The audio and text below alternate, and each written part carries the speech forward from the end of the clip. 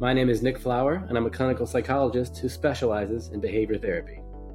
And I'm Lauren McLean, and I am a therapist who specializes in behavioral therapy as well. Welcome to Psychologically Incorrect. This is a podcast about real life through the lens of behavioral psychology and applying the lessons of clinical psychology into everyday issues.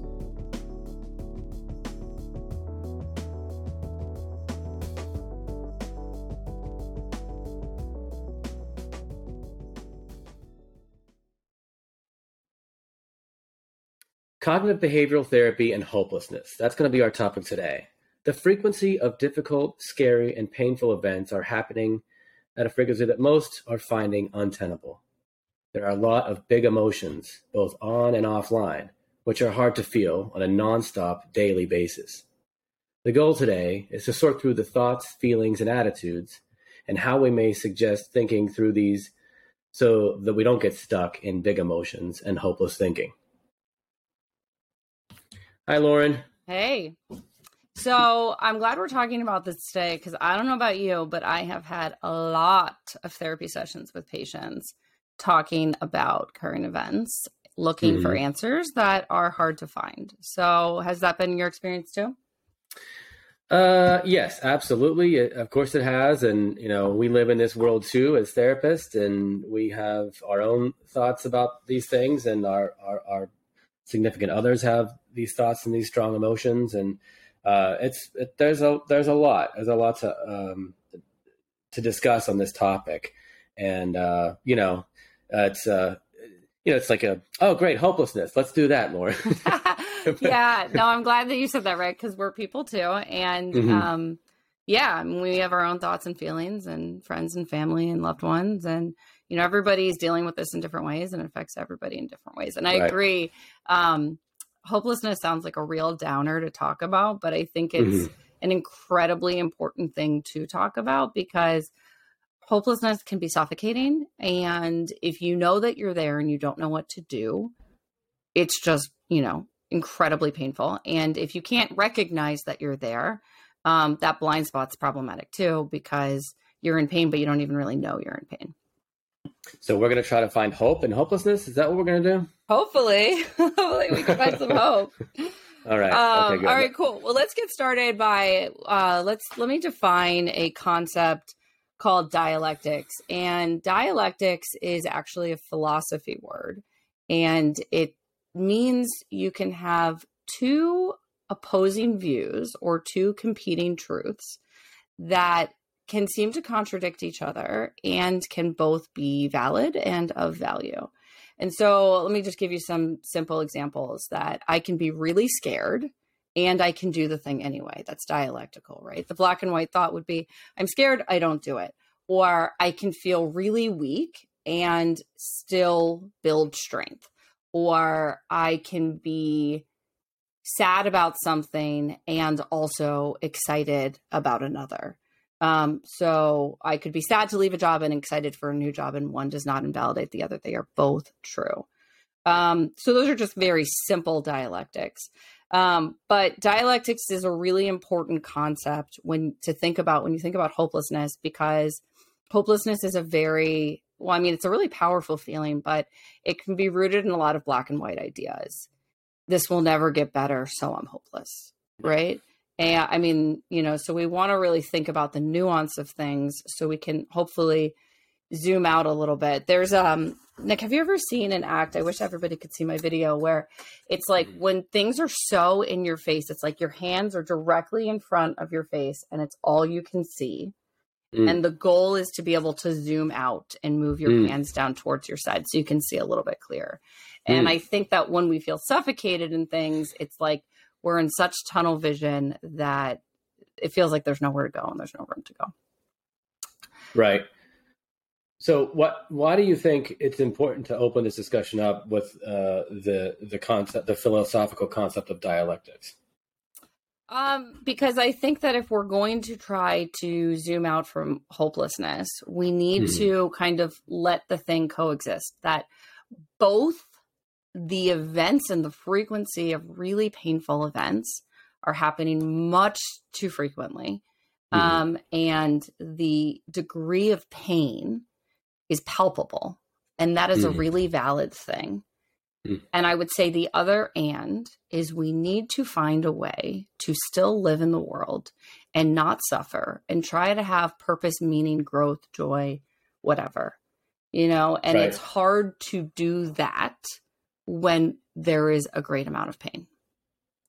Right. So the idea is, even though you're feeling hopeless, you can have those feelings, not negate those or pretend that they're not there, while also having other feelings and other cognitions that might get you that might serve to get you out of that hopelessness. Like you say, when we do OCD treatment, for example, we're asking somebody to have fear, but then also go do a scary thing. You know what I mean? You can still have that fear, but then act, and the opposite of what that fear might be telling you to do. Exactly.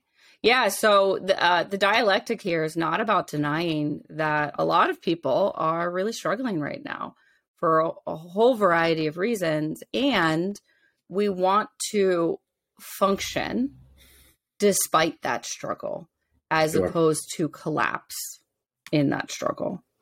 Sure. Yeah. Okay. So let's talk about cognitions of hopelessness, right? We want to think about the CBT part. And so the CBT is our thoughts, cognitions. So Nick, why don't you go through it? What are some, thoughts of hopelessness that you're hearing a lot of? Well, right. And, this is, you said it exactly right. This isn't the behavior piece. This is, of course, the way that we conceptualize these things, the way that we interpret our events is so, so important.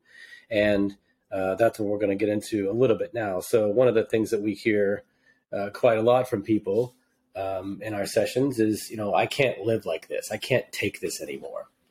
That's a very catastrophic way to think, a way to interpret the events of your life, because, and again, not diminishing the feelings that this person is having, but when somebody says, I can't do this, I can't live like this anymore.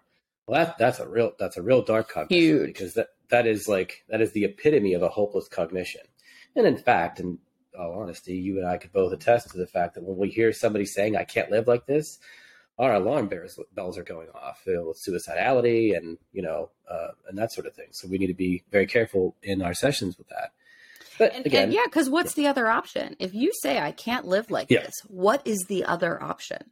Well, death, and yeah.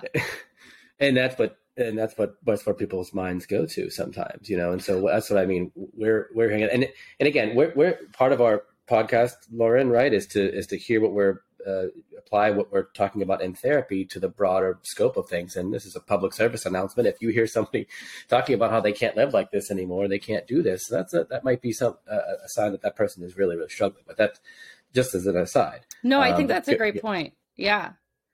Certainly ask. But, I think the other reason why people say it is they're trying to emphatically describe the depth of their pain.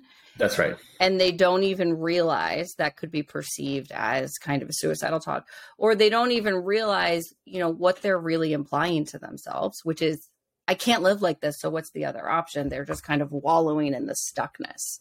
Right. I agree with you. We say things, the way that we use language, we really kind of exaggeration is the currency that we all use to describe how mad we are. You know what I mean? If I don't like the quarterback for the Baltimore Ravens or something, he's like the devil. It was not the devil. He's just a guy. You know what I mean? And I could really just a guy. go to a ridiculous level with that. But that's just how we talk. So people say, I can't live like this. It will never get better. Again, catastrophic thinking. That is totally an absurd take on that. You know what I mean? The person doesn't think that it's absurd. They really believe that. But that's like an example of a cognition that it will never get better. Things have been worse in the course of our history, and this is not a good time. Not to diminish the badness that's going on now, but it's also been worse at times. And so that's another one we hear a lot. It's hopeless. We're doomed. I can't stand the idea of this or that. These are all circling around the same theme, but all directly end up at a hopeless stance. Go ahead. I was just going to say, I think that, there could also be, and when people say this, some amount of mindlessness, that they don't really realize the power of their words. And that when you say it'll never get better, I mean, the first thing that I would say to that would be, well, how do we know? And maybe a more accurate thing to say would be, it will take a lot of work to get better. It will take a lot of work to improve the situation, but I don't know for sure it'll never get better. And, maybe like, it's just about kind of acknowledging there's a long path forward, but not never. And I think sometimes, when we have high emotions, we just kind of speak off the cuff and we make these kind of emphatic statements that, go ahead. No, but to your point, but the way that we speak about things is very impactful. And that's why you and I both like the concepts of cognitive therapy, because that's a really big deal. The way that we talk to ourselves. So often in my work with people, I'm hearing people, really diminish themselves, and they don't even know they're doing it, and I'll say, whoa, wait a minute. Why do you say that about yourself? What's the evidence that you have? Like to your point, like I had a guy this week who he didn't complete one aspect of his exposure therapy homework, or it didn't go as well as he wanted it to. And he had to he backed out of it, but yet he did like 3 other things that he hadn't done in, I don't know, however many years. And then I brought that up to him, and he's like, oh, that's true. I guess it's true. Exactly. And you're only looking at this one piece of it. So anyway, the point is that the way it's so powerful, the way that we speak to ourselves, the voice of the mind. Right. I missed one thing. I'm a total failure. Right. That that's a great micro example of how that's going to kill your self-esteem. But I think, going back to like painful events, this is slightly different because you hear that as an outsider where somebody says, I missed one thing, I'm a total failure. You're like, that's not accurate. Like, I know that that's not accurate. That's kind of a distorted self-concept. But with this, that's why I made a point of, let's talk about dialectics, because like, there's some painful stuff out there, I mean, like, and so it's hard because there is a point of this that's rooted in reality, which is different from sometimes of what we're talking about in standard CBT. I have a bad nose. I'm a hideous person. Like, objectively, no. Right. But this is hard because it is painful, and our thoughts inform our views on the world and suffering and so on and so forth. So, well, I would take that. I agree with you. And I would take that to expand upon that. We're talking about real life events, and everyone is affected by real life events. The example that I gave was somebody who meets a diagnostic criteria for OCD, and that's a very specific thing. They have reached the level where they're needing therapy to get over it or to get through it. And we're talking about, people that aren't being treated for, anything. Not saying that they shouldn't be, but you know what I mean? These are all real events that are happening. And, you can't argue that the shootings aren't happening, or you can't make the case that, January 6th or pick your poison. So. Yeah, it's interesting, right? Because that's one of the whole reasons why we started this podcast is we think what we do for people that have, psychiatric and psychological issues is helpful to the average person. And in case like this, where there's a lot of pain in the world, like, yes, these tools are incredibly helpful because how you're thinking about that pain is going to affect mood, emotion, function, so on and so forth.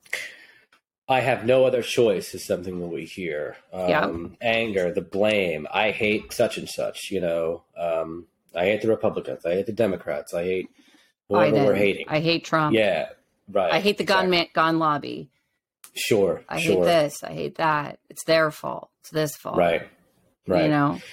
And not to say that anger, or not to say that anger can't be a driver for you to, a motivator for you to become more active and sort of cope with it in an effective way. But a lot of times these cognitions just end up, leading towards hopelessness. Totally. And then the last point I wanted to speak about, I don't know if this fits here, Lauren, maybe we can make it fit, but like the notion that trauma is cumulative. I was talking with a good friend of mine named Monica Williams, and she does a lot of work on racial trauma. And I was talking to her about my issues with hopelessness and going to my friends and my support in a way that I try to cope. And she said, well, listen, this is tough. And trauma it's a cumulative thing. And, like we were talking earlier, this could lead to learned helplessness. So wait, let's take a moment. Can you define how would you define learned helplessness? So learned helplessness is, when the example I think they gave in the general psych books way back in the day was the dog receives an electric shock on one side of the grid, jumps over the fence to the non-electrified side, and thinks that he's safe, but then he gets shocked over there, and then he jumps to the other side of the fence and he gets shocked over there, and then the other side, and then he keeps getting shocked no matter where he goes. And what a great experiment for this dog. I mean, really, this is this is good stuff.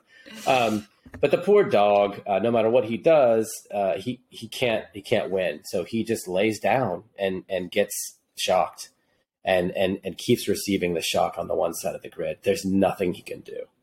And so that's if you remember that correctly, that's what I remember, how I remember learning about learned helplessness. And when you apply that to the real world examples, it's like, no matter what I do, this is the person who is, campaigning for their candidate that never wins, or they're, fighting for these things, like the gun thing is a great example. You know what I mean? Some people are out there fighting the good fight and doing what they can. And, the problem doesn't seem to get any better. You know what I mean? And so then they get stuck, and then they quit because they're hopeless, or they move away or something like that. Learned helplessness is an incredibly powerful thing. Right. I mean, Monica Williams, what she was talking about in studying racial trauma, I mean, it's like painful to even think about it, but it is a reality that some people live in a world that reinforces the idea, they grew up in the world, that danger is everywhere. Yeah. And when you have learned experience that danger is everywhere, why would I try? Right. What's the point of trying? You're like you lay down, right? And, that's why understanding trauma and PTSD and, having accessible treatment for PTSD is so incredibly important, because a lot of, as I treat PTSD, and something that I see is that people think their PTSD symptoms as a result of the trauma they've experienced is just normal life. They think that either the problem is me or the problem is life. And therefore I just kind of live with this. And that's just kind of the view in which I look through the world. Mm-hmm. They don't necessarily always see it as problematic. And that's what's really painful about that. And I see that with OCD and anxiety disorders too. Is I've talked to people so often, and they say, "Well, I just thought everyone was like this. I just thought that everyone was anxious about this, or or had this level of dysphoria or sadness." They think that that's not. Then they come into a therapist office, or they hear somebody talking and recommend, that this is an issue for them that can be alleviated in some way. It's like it's such a strange concept, because I thought there was no way out of this level of anxiety or whatever. And trauma is the same way, of course. It's like, I would call it like you're at the bottom of a mountain looking up, and it looks way too hard to climb, so you don't. Yep. And I think that, we're talking about trauma in terms of psychological trauma or real life trauma, whatever. And I think that what we're talking about with current events, and we didn't even talk about COVID. COVID was a universal trauma, literally, right. It was universally traumatic, right? Mm-hmm. Maybe, well, I don't know if there's anyone that wasn't affected by COVID or known somebody that has had COVID at this point, but, people lost businesses, they lost their life savings, they lost their loved ones. I mean, it was just like an incredible trauma. We lost our sense of normalcy. I mean, you name it, right? And so if we're going to take this to current events, in that painful thing happens, then another painful thing happens, then another painful thing happens. After a while, we're like, this again? This again? Yeah, right. And what is your, what's your anxiety response? Fight, flight, or freeze. And so some people get angry, and some people freeze and shut down. And some people run and hide. Right. That is kind of the normal response. And so if painful, traumatic things keep happening, those are the three biological responses. Right. So let's move into the other pieces here, because I do want to get to coping ideas before. Okay, yeah. Before we get to that, I did just want to say, once again, let's review back to dialectics. There are no denying there are incredibly painful things and circumstances going on in the world. And the above cognitions that we just went through and that trauma, cumulative, learned helplessness stuff will make it impossible to have a meaningful life, to function, to feel joy, or to have any amount of kind of balanced emotions. So that it's incredibly important that despite all the stuff happening in the world, that we have to try to find a way to cope with what feels unimaginable, because if you don't cope, you suffer. Okay. So, all right, let's talk about coping ideas. Can I go first? Yep. So the building positive emotions and healthy habits. Now, one of the examples we put in our notes is to coach soccer or, do what you do. I have two good examples of that. I recently went to a farmer's market. It was after, I don't know, some bad thing happened, whatever. Constantly bad things are happening. And which is not true. That's a distortion. It's not true that constantly bad things are happening. Let's be real about it. But anyway, I got to see people at a farmer's market being friendly to one another, enjoying the food trucks, and I enjoyed it too. I had a really good gyro. I go every Thursday now, and we got some good strawberries. I mean, that's not going to solve our world's problems here, but it allows me to both do the dialectic, like you said, is to feel this pain, know that these things are going on in the world, but still go to the farmer's market, still take a look around at the goodness of humanity, and to really relish that moment. And I really did when I went. I mean, I told my wife about it. I was like, that was more medicine than I thought it was going to be. And I coached my kids softball this year, my oldest, and it was really fun to learn those girls' names, to help them from the beginning of the season not hit anything or catch anything or be scared of the ball to the end of the season. Many of them were crushing it in the outfield. It was just wonderful. So I guess to join your community is the first one, I think. Yeah, I think, and I would say that the distorted thought that would block the willingness to do that would be, what's the point? And I think what I would say to that, and what you just said, is tiny pockets of joy. The farmer's market is a great example of tiny pockets of joy. Right. Soccer, I would say, is or softball in your case, is the bigger. It's a routine. It's something you do every week. It's an anchor in your week, right? That gives some kind of routine there. But you have the joy you feel from those things may not equally match the pain of, how do you conceptualize the 2-year-old whose parents were killed in Chicago or whatever, right? Like, that's not going to balance out, and small pockets of joy are still worth it. All right. Okay. So building positives, events, habits, coaching soccer. The other thing, you kind of hit on this with the softball, is like coaching soccer, building relationships, whatever, any of that stuff. You're really seeing joy and growth in balancing out the new idea of it's all hopeless. It's like, well, there's a lot of hope in those little people, and there's a lot of engagement, and there's a lot of good, and it's not all bad. That's what we would call behavioral learning, to kind of disprove the cognition that it's all bad and it's all hopeless. Exactly, Lauren. You hit the nail on the head. You're engaging in a behavior that promotes joy, that promotes a counterbalance. Yeah, new learning, right? Yeah. Okay, cool. All right, so the next one, connection. The more you connect with other people and feel supported, the better it feels.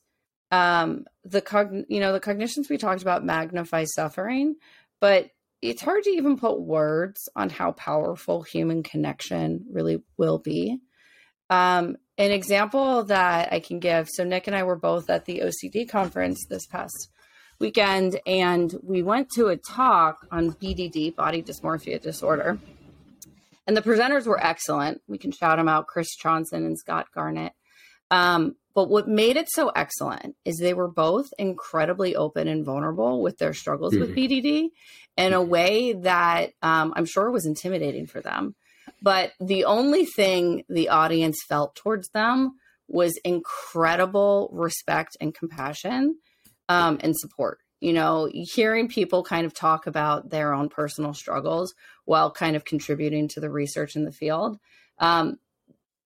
There's only one response, which is like, wow, like you're incredibly amazing in your willingness to put yourself out there and talk openly about your experience and how to move it forward. So, you know, I think the one thing to know about connection is the more vulnerable you make yourself, the more connected people feel towards you.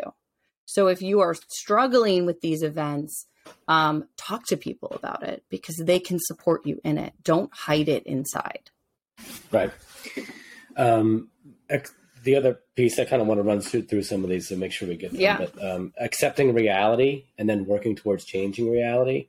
Part of the thing I think working towards changing that reality is to do that in a connected way, to join a group that is working towards shared interests.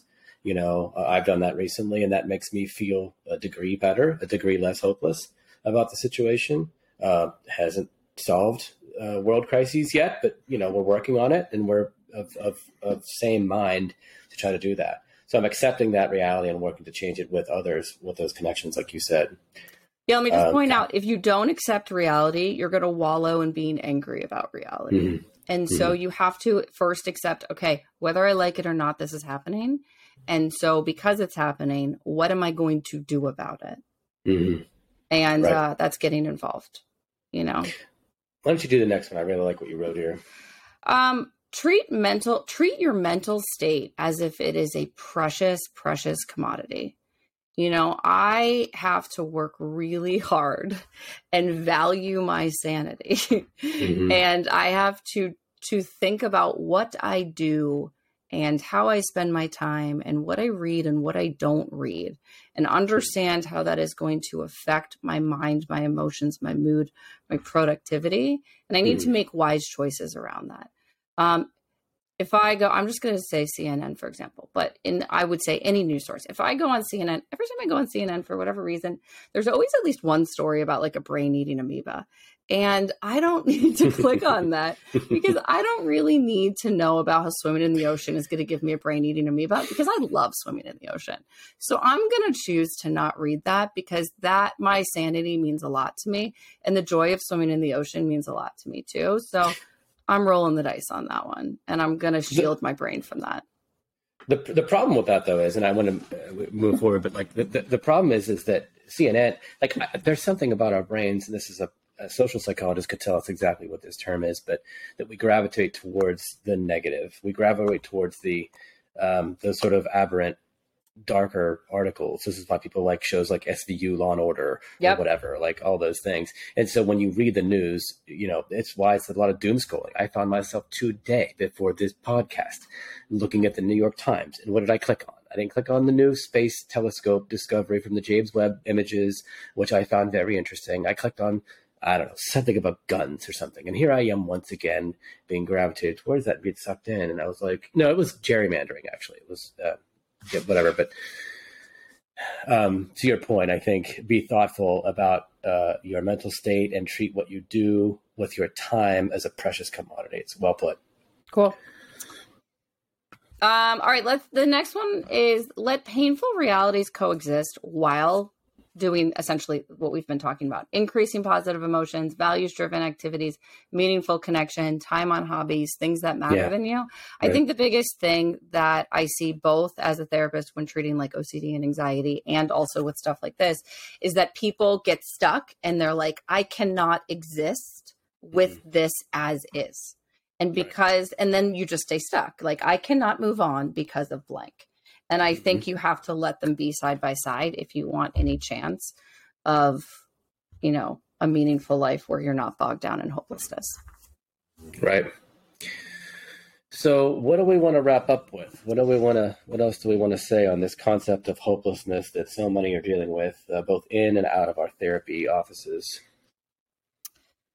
Well, I think what I'd say is, however, you know, we don't always have a choice about our emotions. So whatever you feel is fine. But we also don't need to listen or have our behavior be dictated by our emotions. So if you're having a day where you feel really down and dark and stuck and hopeless or whatever, going back to the whole precious commodity thing, I'd say like, all right, give yourself some time on the couch, maybe 10 minutes to just like be in a funk. That's okay. It's okay to be in a funk sometimes. But after 10 minutes, you have to really be like, or however long or whatever. Yeah, sure. You need to go on a walk because it's not healthy for you to stay stuck.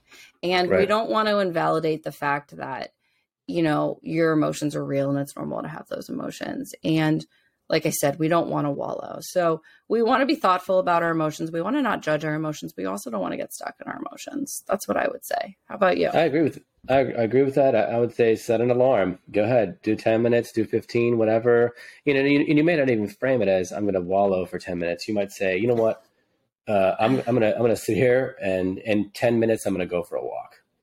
You know, no matter what, or in a half hour, whatever. You know. To get up and get yourself activated, because we like you said, to wallow is to suffer. And there's a lot of opportunities for us to wallow. You know, there's a lot of, I'm normally triggered by the trigger word, but I'll go ahead and say it because it works here. There's a lot of triggers.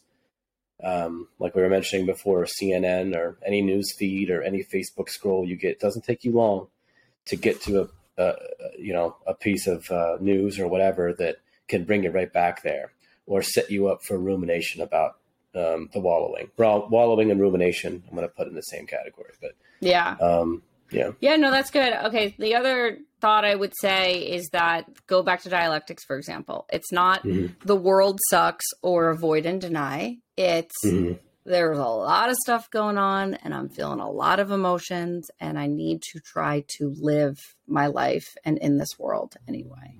So it's both. It's not, we're not flipping flopping. I can still go coach softball tonight and teach those girls how to hit, even though Putin has continues to wage war on the people of Ukraine. Yes. Okay, I think a good ending note, the last note we have written down, Nick, what happens when we don't accept? When we get we don't accept or we wallow, what do you think happens to people? Just as a clinical psychologist, what do you see when people are struggling and they're not dealing with it? How would you say that shows up? When people aren't accepting, they're going to get stuck. That's the main thing I would say. I don't know what your thoughts are, but I just think if they're not going to accept, they're going to get stuck.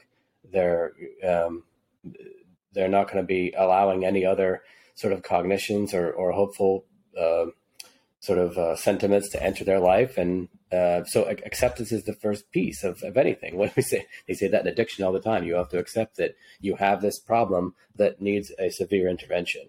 And I would say that's the case for major depressive disorder, OCD, and general hopelessness that you might be feeling about the world events. We live on planet Earth.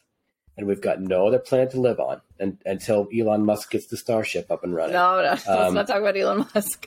Okay, all right, fine. But even then, it's going to take many centuries to terraform Mars. So we've got this planet, okay? We have Earth. And on Earth exist all these things. We have to accept that. We have to accept the world for exactly what it is and continue to live our best life in it, even though that's sometimes hard.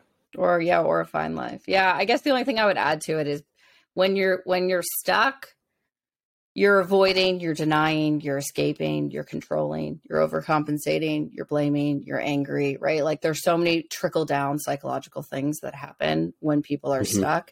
And that's the stuff that's pouring gasoline on your life. You know, and there's a lot of misery in all of those trickle down behaviors of stuckness. And so our call really is just to help people not go there, because that's a pretty crappy place to live. And, you know, you'll eventually find your way to us, and we're full. You know, we're busy. I'm kidding.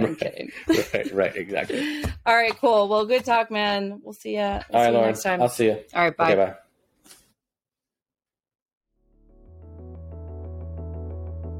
Thank you for listening to our podcast. Credit to our theme music to my brother, Andrew McLean. Please subscribe, leave a review, and tell us what you think. All opinions are our own.